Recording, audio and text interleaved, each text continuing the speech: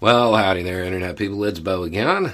So today, we're going to talk about adaptation, Canada, and climate change.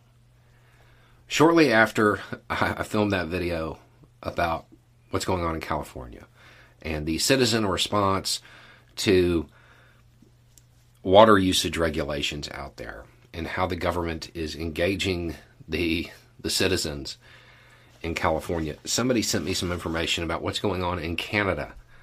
And I thought it was an interesting contrast. So, the Canadian government is crowdsourcing its plans to deal with climate change. They're asking for the citizens to participate in it, to provide suggestions, to talk about how to mitigate and make Canada more resilient to the impacts of climate change.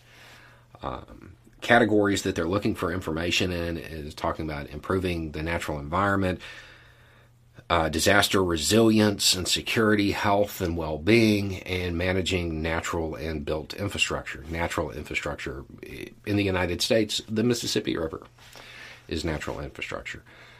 So they're reaching out to the ground level and saying, hey, y'all actually get to see this stuff everywhere.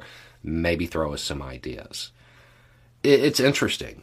You can submit your ideas via Let's Talk adaptation.ca, and it runs through July of this year.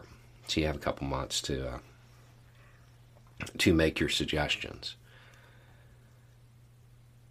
Countries are going to start paying more attention, and they're going to come up with various ways. What's interesting to note is that there has been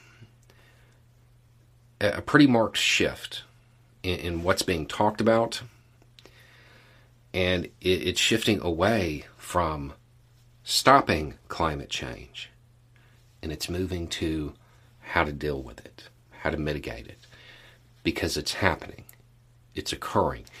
There are some impacts that are now unstoppable.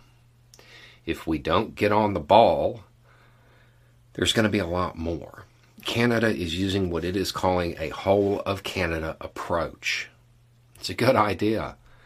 It's what the United States could be doing, if we didn't have half the country worrying about something not being taught in schools, and passing legislation to stop the thing that's not being taught, arguing with Disney or other assorted cartoon characters, and just spending most of their time being racists. We could be moving forward too. But,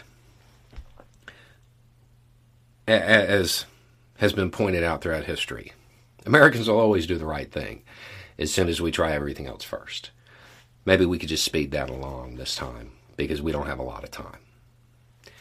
Anyway, it's just a thought. Y'all have a good day.